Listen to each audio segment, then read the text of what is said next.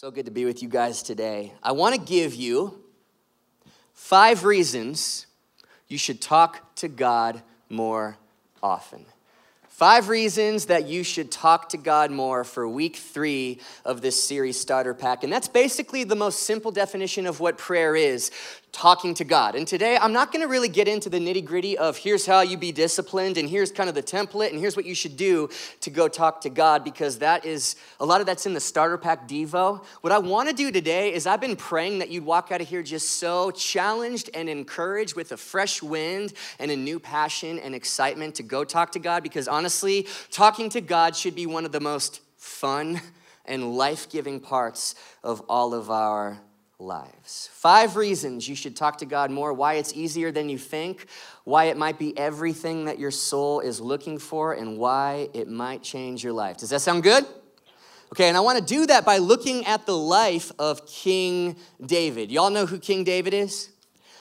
Okay, well that wasn't so convincing, so I'm going to give you a snapshot as fast as I can and fast forward of the life of King David. I am on the clock, and I'm long-winded to begin with, and so I'm going to do this as fast as I can. No need to take notes, just kind of lean in, okay? So once upon a time, a long time ago, in a hill country region called Bethlehem, not too far away, about 1,000 years before Jesus, there was another young man by the name of David, and David was the youngest of all of his brothers. He was sort of the runt of the family, basically a Kevin McAllister type, if you will, and on any given afternoon, you'd find shepherd boy David out in the pastures tending to his father's sheep, talking to God all day and all night, practicing his little slingshot, probably journaling in his color-coordinated diary, probably crying a lot and strumming on his harp. Just basically an OG Ryan Weckenman type, you know what I mean? And so one day, David kills a bear. And then about a week later, David kills a lion. And the reason he does that is just to protect and save one little dumb lamb. And this is foreshadowing to 1,000 years later where Jesus would say, I left the 99 for the one. And so David rescues this little sheep and picks it up and goes, little dumb sheep, I am your shepherd and the Lord is mine. And the sheep goes, bah.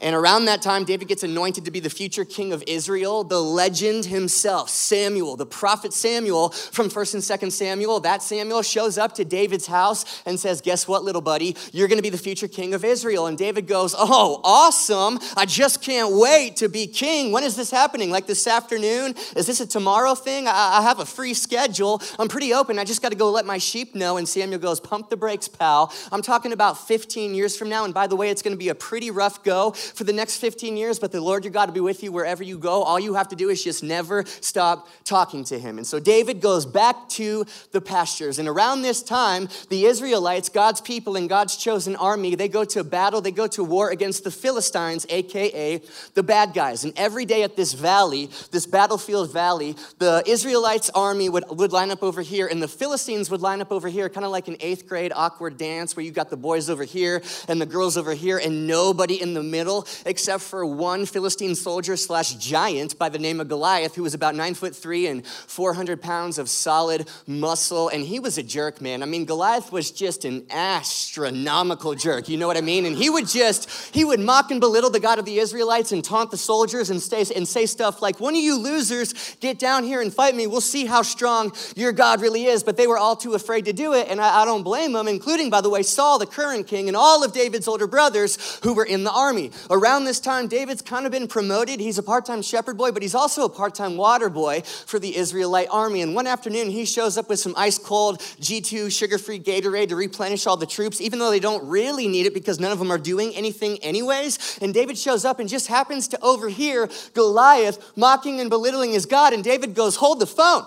Like, we're just letting this happen? Nobody's going to go shut that guy up? And all the soldiers go, well, look at him. None of us are going. You go. And David goes, yeah, I'll go. And I killed a bear. I killed a lion. And I will kill, this is ancient Hebrew trash talk. I will kill this uncircumcised Philistine in the exact same way. And so David heads down into the valley. And what does he do in the valley? He starts talking to God, okay? He also starts trash talking Goliath. And Goliath has to just feel from his perspective sort of like, player, please, like, who is this 5'0", 100 red hair Hebrew boy? Like, what, is this real life? Is this really happening? Is that a smooth stone hurling towards my forehead at 1,000 miles an hour? Honey, take a picture, I'm dead.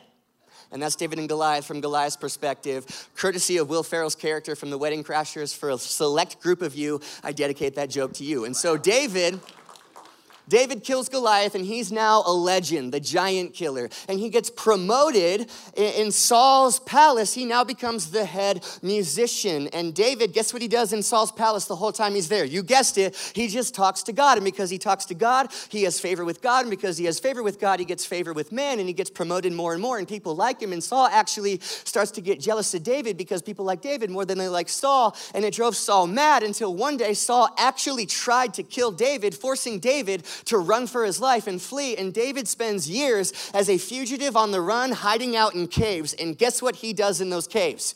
You guessed it, he just talks to God the entire time until one day Saul finally dies and David finally becomes the king of Israel, just like Samuel from 1 and 2 Samuel said he would all of those years ago. And David is a great king, man. He's doing the things, he's shaking hands and kissing babies and taking names and kicking astronomical Philistine booty. You know what I mean? He's crushing it. And the whole time he's leading, he's talking to God. And in case you're thinking, well, this guy sounds perfect, this isn't relatable. David was the most relatable person in scripture, which is why I love him. He was about as flawed. He failed so many times. In fact, there's one story while David is king, and this is the man after God's own heart. David is walking around on the rooftop of his palace, and he sees a woman by the name of Bathsheba taking a bath on the rooftop of her house, and David sends for her, even though she's married to another man, and ends up sleeping with her. Okay, so this is bad. This is on David. This is 100% David's fault, but I will also say I think Bathsheba is the original Desperate Housewife, because who takes a bath on a roof, okay? That's my question. So David messes up, okay? And David's an adulterer. David murders the wrong people. He fails and falters time and time again. But guess what he does, even in seasons of failing and faltering? He just talks to God, which is why he is living proof that you have not gone too far. You are not too far gone to be loved or used by God. We mean it at Red Rocks when we say imperfect people pursuing a perfect God. You still got breath in your lungs. It means God's not done with you yet. And if you think otherwise, David in his life is proof that you're wrong. He repents well. He does his twilight season of his life well. He steps down from the throne well. He even dies well. And David is the poster boy for what it looks like in any and every situation, whether you're a king in a palace or a shepherd boy out in the pastures, or you're down in a valley of the shadow of death about to face it off with Goliath. He is the poster boy for what it looks like to never stop talking to God. Amen? That's David. One more thing that you should know about David. He was more content, more passionate, more confident and secure than me, than you. And the reason is because he talked to God more than me and you. I'm coming for you today. This has been kicking my butt all week, and now it's just your turn, okay? 5 reasons you should talk to God more often from the life of David. Are you ready? Okay, reason number 1, I think you're gonna like this. Prayer powers your faith. Because prayer powers your faith. So by show of phones, how many of you have one of these? And I will accept Androids, although I'm praying for you, and I forgive you for ruining all of our group chats with your green bubbles. I forgive you. But I'll accept it. Just a smartphone in general. I know I just caused division, but can we unify around the fact that smartphones are just absolutely incredible devices? I mean, how stupid crazy is it that we have something like this? The amount of things these phones know how to do, right? Like right now, I could just FaceTime anybody on the planet. Right now, I just talk to them face to face, anybody on the planet. This thing has a level machine. I just figured that out when I was hanging a TV this week, right? It takes like Hollywood grade photo and video. I could record a selfie of all of us and post it later online for anybody in the world to see if I wanted to. I would never do that. This is the Lord's house. It's not the time or place, you guys. Last week I was golfing and I downloaded this free golf course app that just automatically synced to my Apple Watch without me asking it to, and it told me the exact distance from the pin every step that I took on the golf course. Not the green, the pin. And this wasn't Pebble Beach, okay? This was a $20 municipal course in North Austin, and it told me the exact yardage, okay? I'm thinking, this is so ridiculous. And by the way, if anybody does have a connection to Pebble Beach, DM me. That's another amazing function that these phones have. And it doesn't have to be Pebble Beach, Spyglass, any golf course in Monterey. I'm not picky, just DM me, okay? Here's my point, and I promise you I have one. This won't work if you don't charge it. As amazing as it is, and it is amazing, it is absolutely powerless without a source. So follow the metaphor here. This phone is your faith. This would be the source of power, so God. And then your charger is prayer. Your charger would be what connects your faith, the promises of God on your life, the calling on your life, everything about you, mind, body, spirit, your soul, connects it to the source. This is David in Psalm 86:3. Have mercy on me, Lord, for I call to you. Translation, I need my source. I'm nothing without you, without my power, all day long. Jesus said something similar to this in John 15, did he not? I am the vine and you are the branches. And so whatever you do, I can boil down the whole walk of faith in one word right here, remain.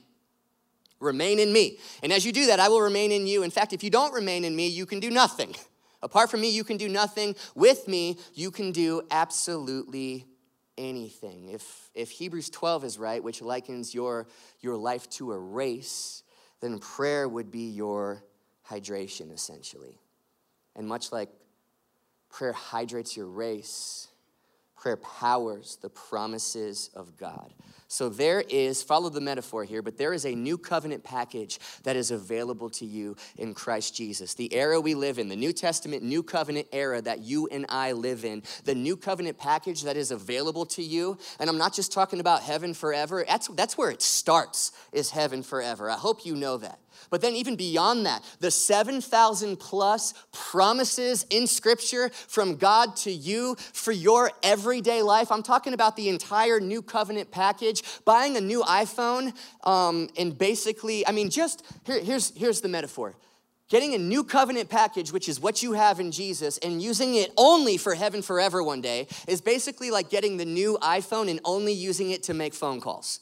When there is so much more that is available to you, and prayer is what powers it. Prayer is the source that unlocks and unleashes the promises of God in your life and over your life. And I bet you anything, you charge your phone more than 1 hour every Sunday, right? You ever forget to plug this in at night? It's just the worst. What's the first thing you say when you get to a friend's house? Hey, dude, do you have a phone charger? You ever travel and forget this? Can you say panic attack, right? That's why you'll drop $50 at the airport for a new charger. Or you forget your charger even though you've got 7 in your nightstand at home. Just so you don't have to have a 2-hour flight with a dead phone, right? Or even a phone that's in the red. How stressful is that when your phone is in the red on its battery all day long? And so here's my question. Let me ask you this. We charge our phones all the time. How much battery does your soul have? And does anybody besides me feel like recently your faith, the battery of your faith, whatever you want to call it, has been in the sub 20% red zone for a while now? See, this is the Verizon package. They're not even sponsoring us, and I'll plug it because it's amazing, but it is nothing compared to the new covenant package that is yours through Christ Jesus. The 7,000 plus promises from God to you beyond just heaven forever one day. That's the tip of the iceberg. I'm talking you can do all things through Christ who strengthens you. You have unexplainable peace and joy and contentment just available to you to tap into at any moment. Prayer is what powers that. You have a new covenant package with 7,000 apps or promises, if you will. And prayer is your source to turn those things on in your life. I wonder how many people's faith just kind of shut down eventually.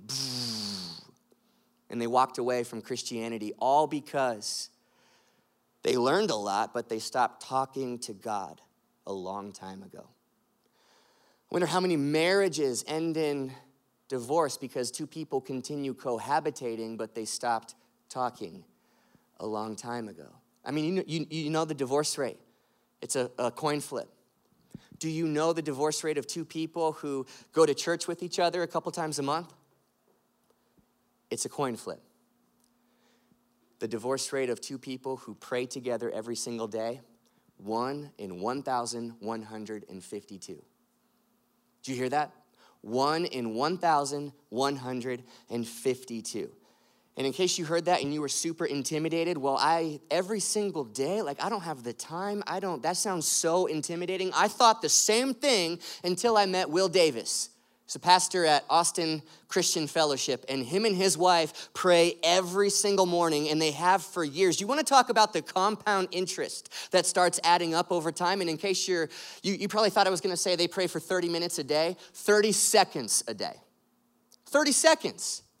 There's no religion attached to prayer. This is relationship. I'm like, when did we put time requirements on prayer that are just like this invisible requirements all of us feel that keep us from just talking to our dad? When did that happen? 30 seconds every single morning. You want to hear what the majority of my prayers sound like these days and how long they are? God, help! Amen. I prayed that right there before I walked up on stage. God, help Ethan! Amen. Then I text Ethan, hey bro, I've been praying for you. I do. God, I'm anxious. Will you just sit with me? Hey, God, thank you for that. Oh, I'm driving. Oh, Jesus, take the wheel. Do not do that literally, unless you have a Tesla. Why do we pray? Because prayer powers our faith. Amen? Could talk about that all day, but we do have 4 more reasons that you should talk to God more. So here we go. Number 2, because prayer quiets your heart. Psalm 131:1. God, this is David. God, I am not trying to rule the roost. This is while he is king. I'm not trying to rule the roost. I don't want to be king of the mountain. I haven't meddled where I have no business or fantasized grandiose plans. I have kept my feet on the ground, and I have cultivated a quiet heart. A quiet heart is calm and confident. I don't know about you. That sounds so attractive to me. Calm and confident. And in a lot of ways, David was a man before his time. And so he did not have infinity in his back pocket like all of us do. But David was a celebrity. He was a legend. And I don't just say that flippantly like we do. Like, you met Dave? Dave's a legend, man. No, I mean like a literal legend. David the giant killer. David the anointed one. David the king of Israel. And because of that, David had access. He had access to all the information in the known world, just like you do today. He had everything available to him, and yet David seemed to limit his intake. So let me quote him again. I'm not trying to be king of the mountain. I'm not meddling where I have no business. I'll quote the ESV version of it. I'm not concerning myself with thoughts and plans and information that is too lofty for me or above my pay grade. Translation, I'm not God and I don't think I am. And now you might say, well, I don't think I'm God, but to an extent, for you and me, I would beg to differ to an extent because you're human, and the human condition going all the way back to the garden is a temptation called, I could be God of my life. I can decide for me what's right and wrong. I could know everything. And because of that, I think a lot of us have something I want to call omniscience fatigue. And I use that hyperbole style. Omniscience fatigue. Why? Because we know absolutely everything about everything. Horrible things happen in this world. You know about it within the hour. So that disaster over there, this tragedy right here, everybody's opinions and takes on it. This drama over there, this drama right here. But David, and the temptation, I guess, in the name of nobility, let's be honest, is to carry it all. In fact, the court of public opinion kind of demands you do.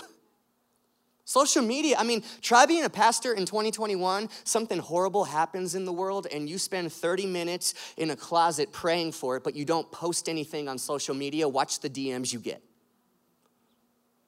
It's like there's a demand you better carry the world. And I don't think it's just a pastor thing. I think it's a human, I think it's a people thing. This omniscience fatigue, but David was king. And David, I think, knew better than anybody I was never asked to do that or designed to do that. And I got to give a shout out to a pastor named Judah Smith because I have learned so much, especially recently from him, about praying with no religion attached to it, because that stuff will stick.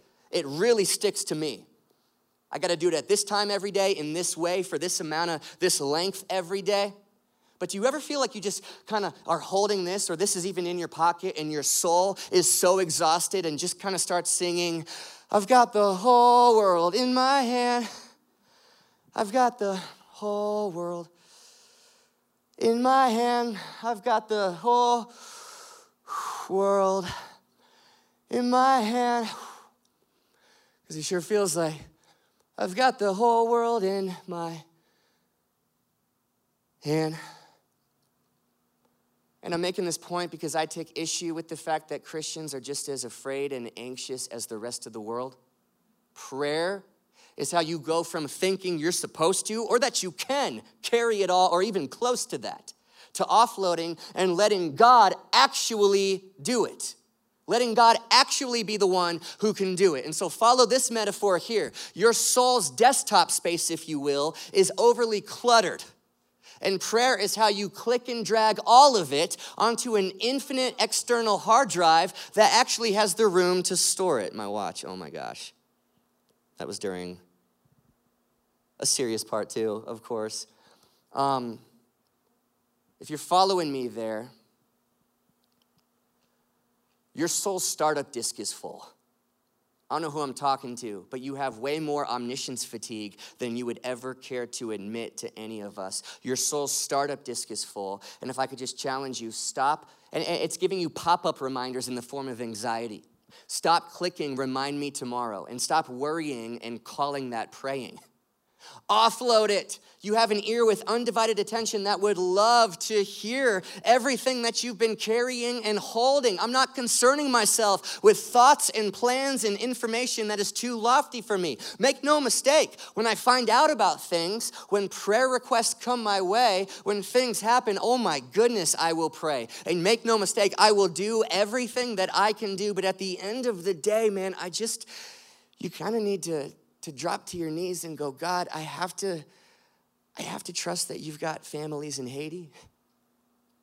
I have to trust you have got kids in Afghanistan. But at the end of the day, you're the one who's ultimately carrying all the prayer requests at our church. You've got the future of our nation, that you're the one with the whole world in his hands and not me.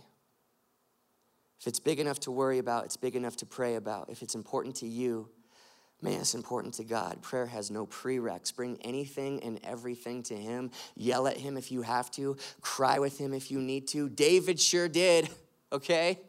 There's no right time to do it. No religion allowed when it comes to praying. I have to fight that temptation all the time of, well, you need to get up at 5 and do it, Pastor. Why? Because Mark 1:35, Jesus got up before the sun. Well, that was Jesus's thing. He liked that. And by the way, nobody will tell you, he went to bed at 7. Staying up after sunset is a new phenomenon post-Thomas Edison, okay? You don't need to get the cadence of that culture and somehow try to squeeze it into your life. You and Jesus, you and God got your own thing. I'm not telling you where to do it or how long to do it or I'm just saying you need to talk to him more because it works. Because 1 hour of offloading to him will do more for your cluttered heart than a week at the spa. Amen? That's reason number 2. We got to keep going. Reason number 3. Here we go. Prayer does... Wait, no. Hold on. Okay, here it is. Prayer creates contentment. Prayer creates contentment. The very next verse in that same psalm, verse number 2, David says this, like a baby content in its mother's arms, my soul is a baby content.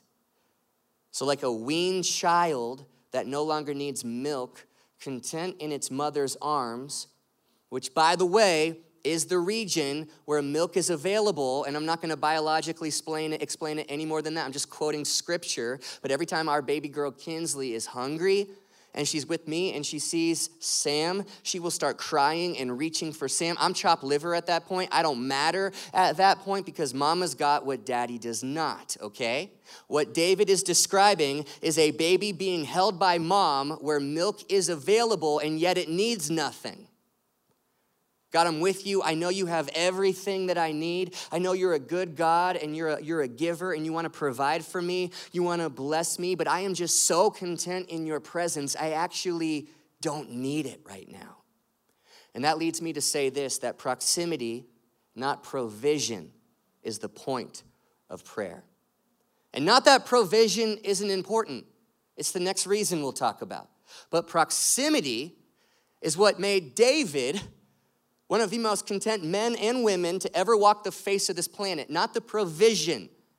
Provision's awesome. We need it, and God knows that. But proximity to God will do for your soul what all the provision in the world never could.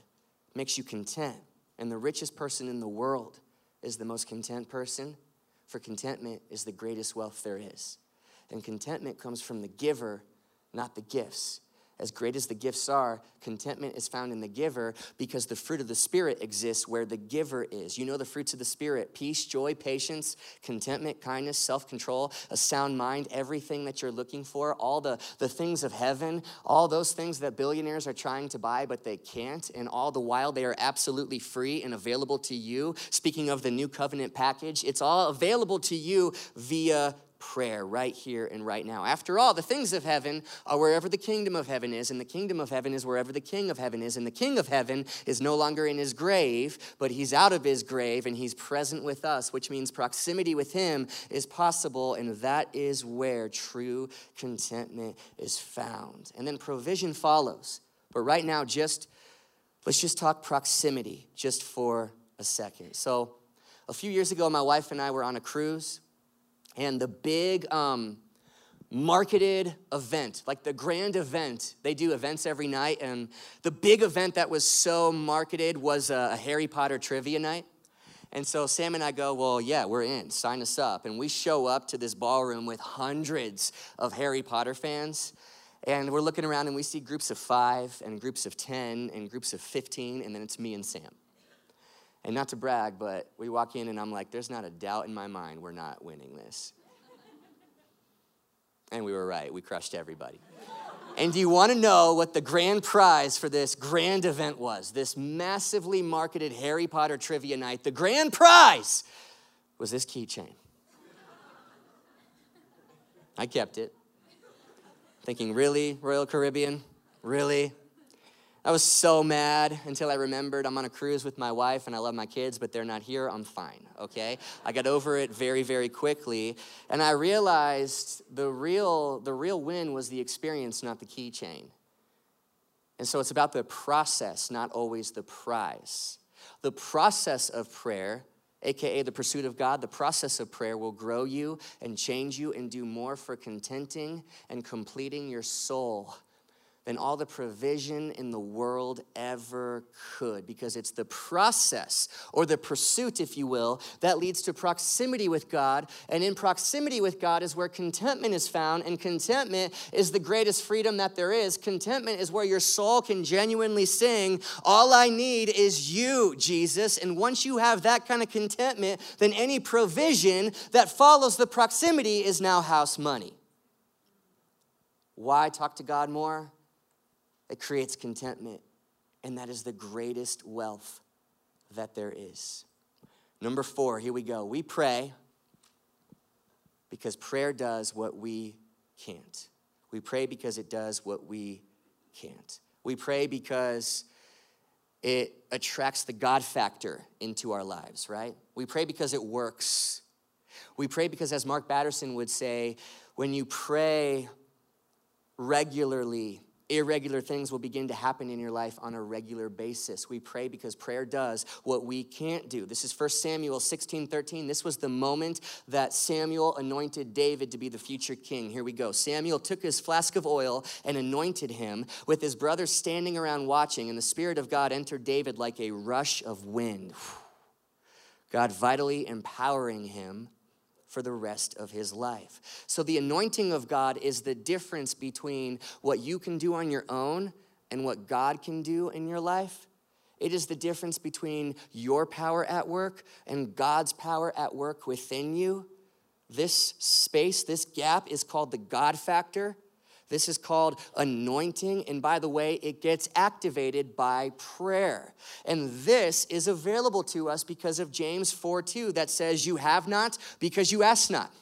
You do not have because you did not ask. And that verse is not a trick verse, you guys. It means exactly what it says. Knock and the door will be open to you. Seek him and you will find him if you don't stop seeking him until you find him. You ever lose your keys? When you lose your keys, how do you seek for your keys?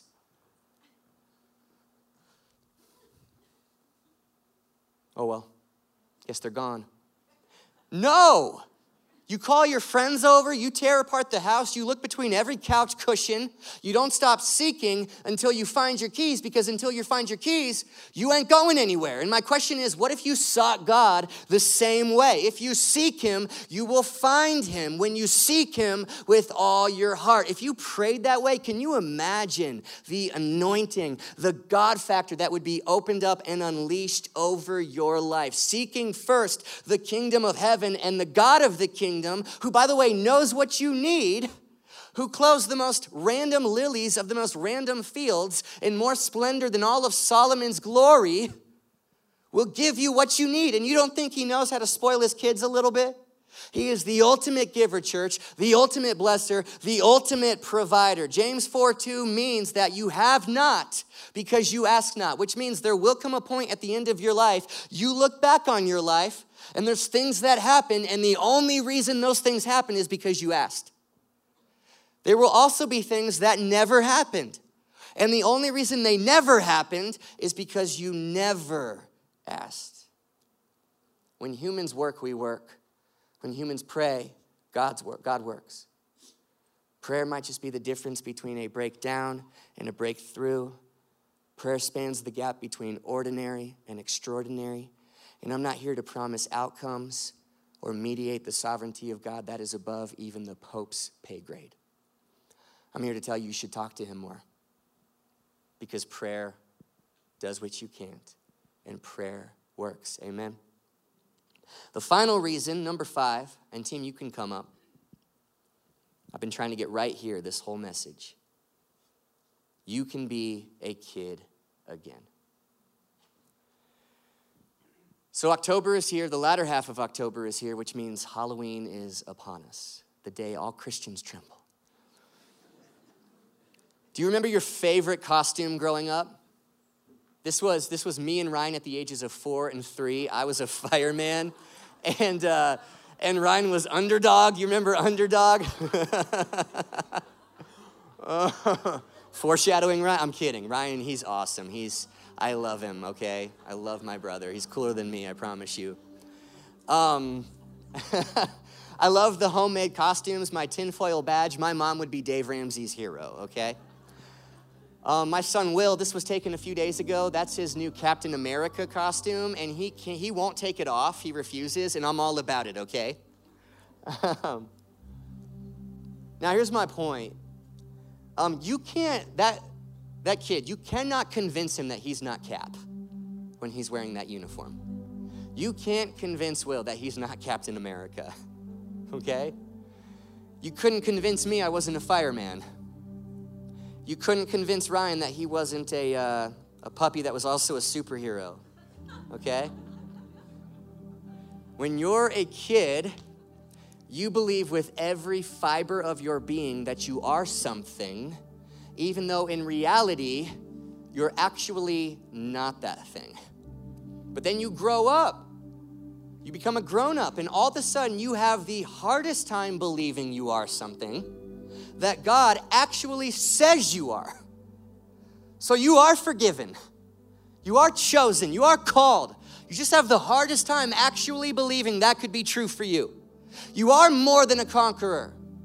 You can do all things through Christ who strengthens you.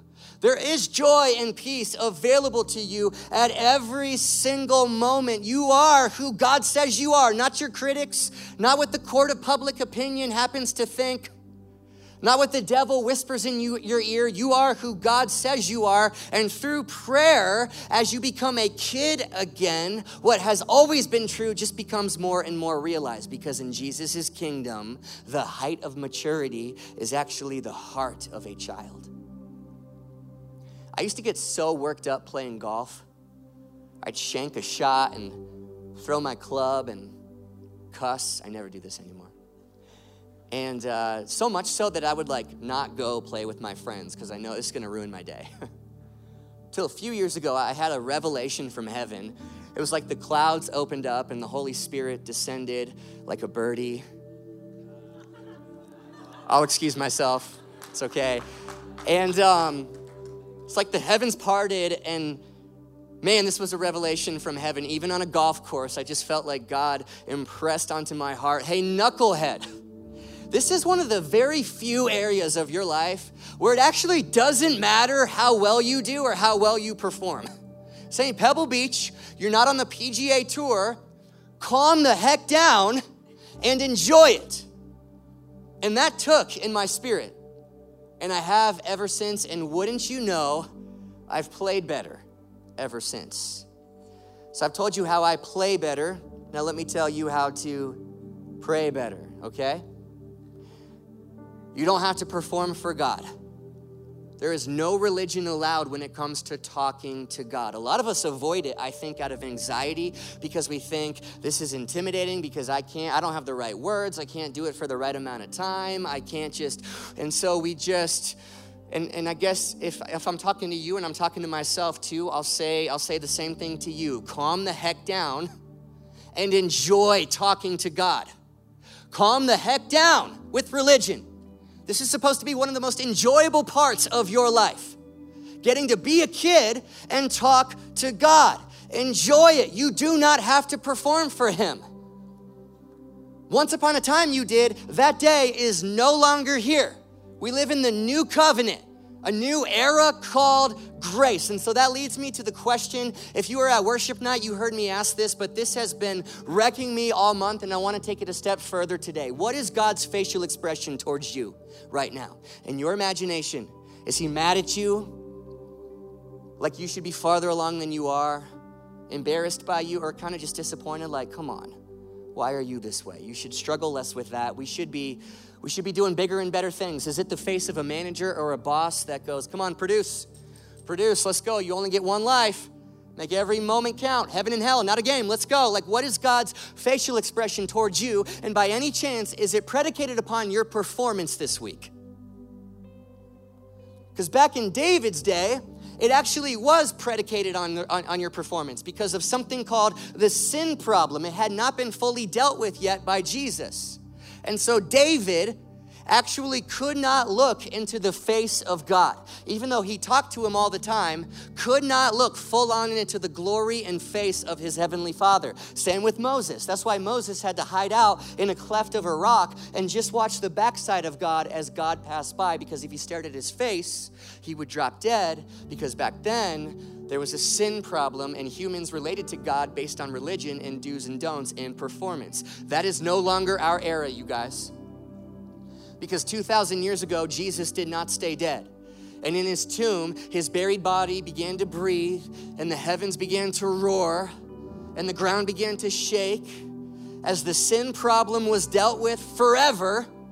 And the presence of God that once upon a time used to be hidden and concealed behind a veil, that veil was permanently torn in two, which means the presence of God is alive and at work. It's here in this room. It lives within you. And in that moment, God permanently turned to face humanity once again, which means the countenance or facial expression on your Father's face looks straight at you with acceptance and approval and a smile, because when he looks at you, he sees Jesus and he is completely satisfied in Jesus, which means he says the same thing to you as he quotes to Jesus in Matthew chapter 3 when he says, "This is my son and this is my daughter."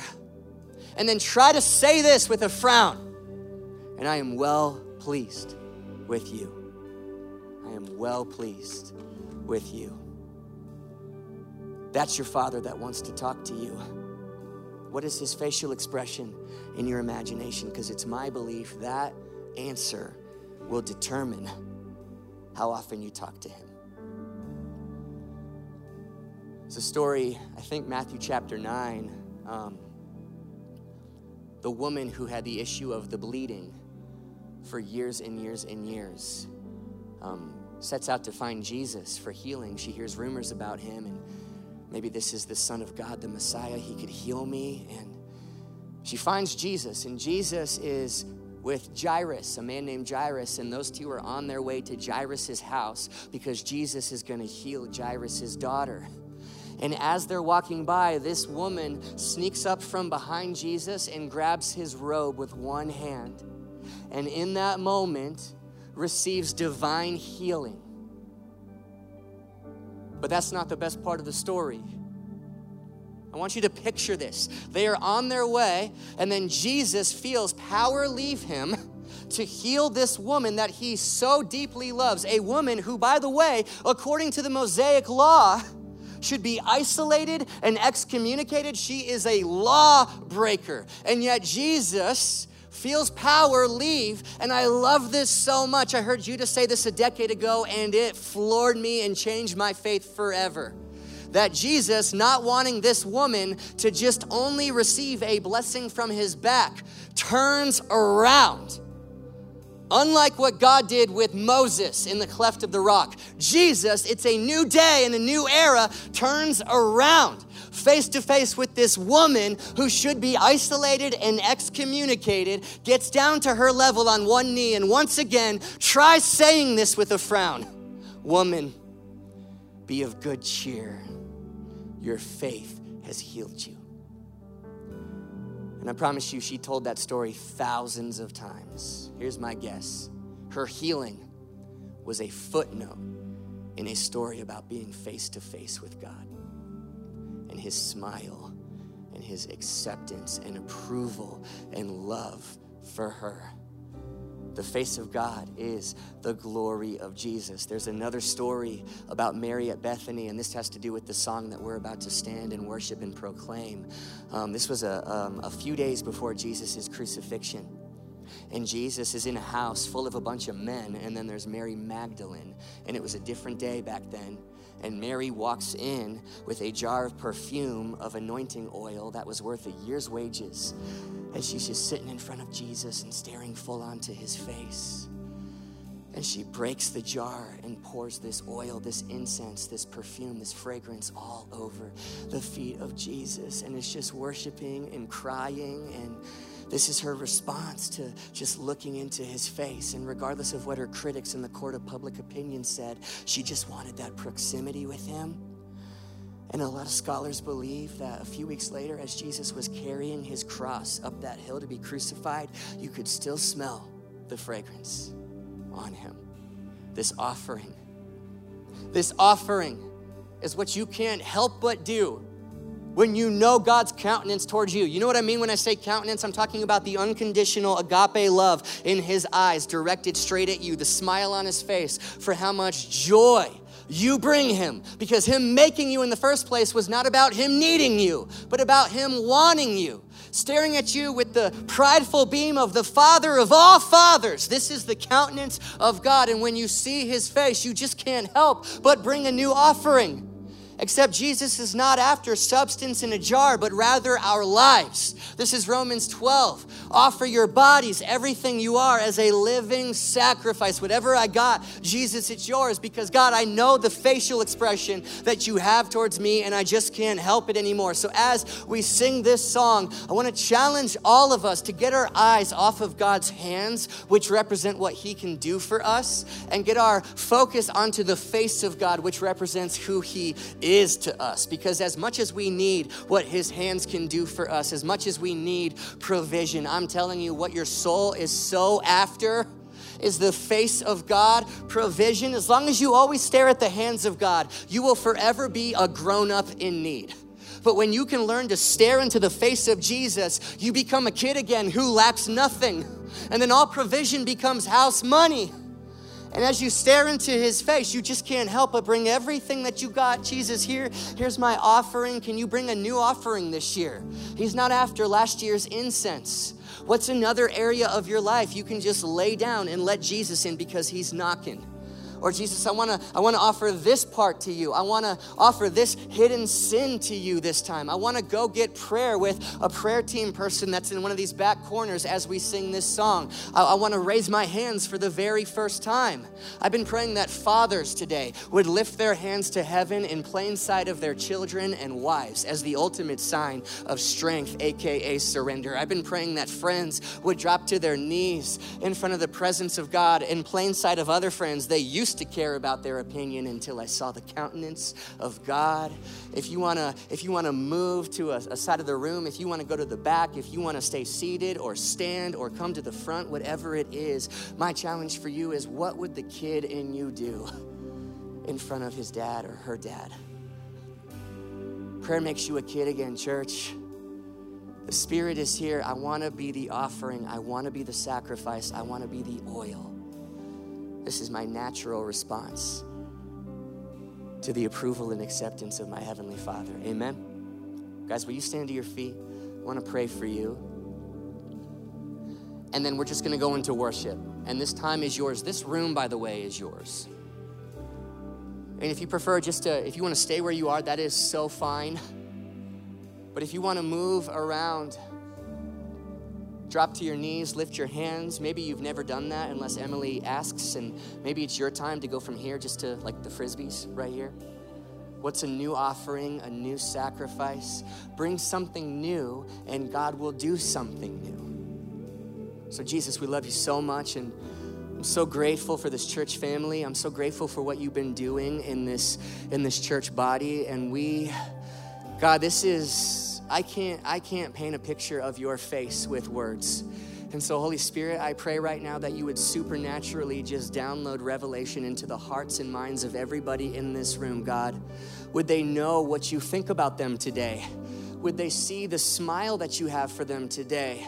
Regardless of what we need, would we do everything we can to shift our focus onto your face and just stare into the goodness that is our God? We trust you with our lives. Today we just say what David said: we are not you, nor are we trying to be, nor do we want to be. Whatever you want to do in our lives, you do. Like Mary, we're just going to sit at your feet, stare into your face, and offer you everything that we have. In Jesus' name, amen.